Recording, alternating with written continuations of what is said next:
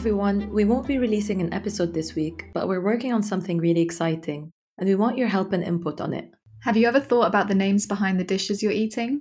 Probably not, but there are so many foods whose names are not simple descriptions of what you're eating. It's not always as straightforward as hummus and lahm b'ajin. We want to look into the origin of food names and see if we can find a relationship between food and oral history, as well as food and language. Through this, we can learn more about regional food histories and communities around the Middle East and North Africa. We'll be speaking with Salma Sari, an Egyptian-born filmmaker and interdisciplinary foodways researcher. She runs the Instagram account Sufra Kitchen, which is a space for reapproaching food culture and history of Swana. We also want to hear from you about stories, facts, or tales you know about a name of a recipe.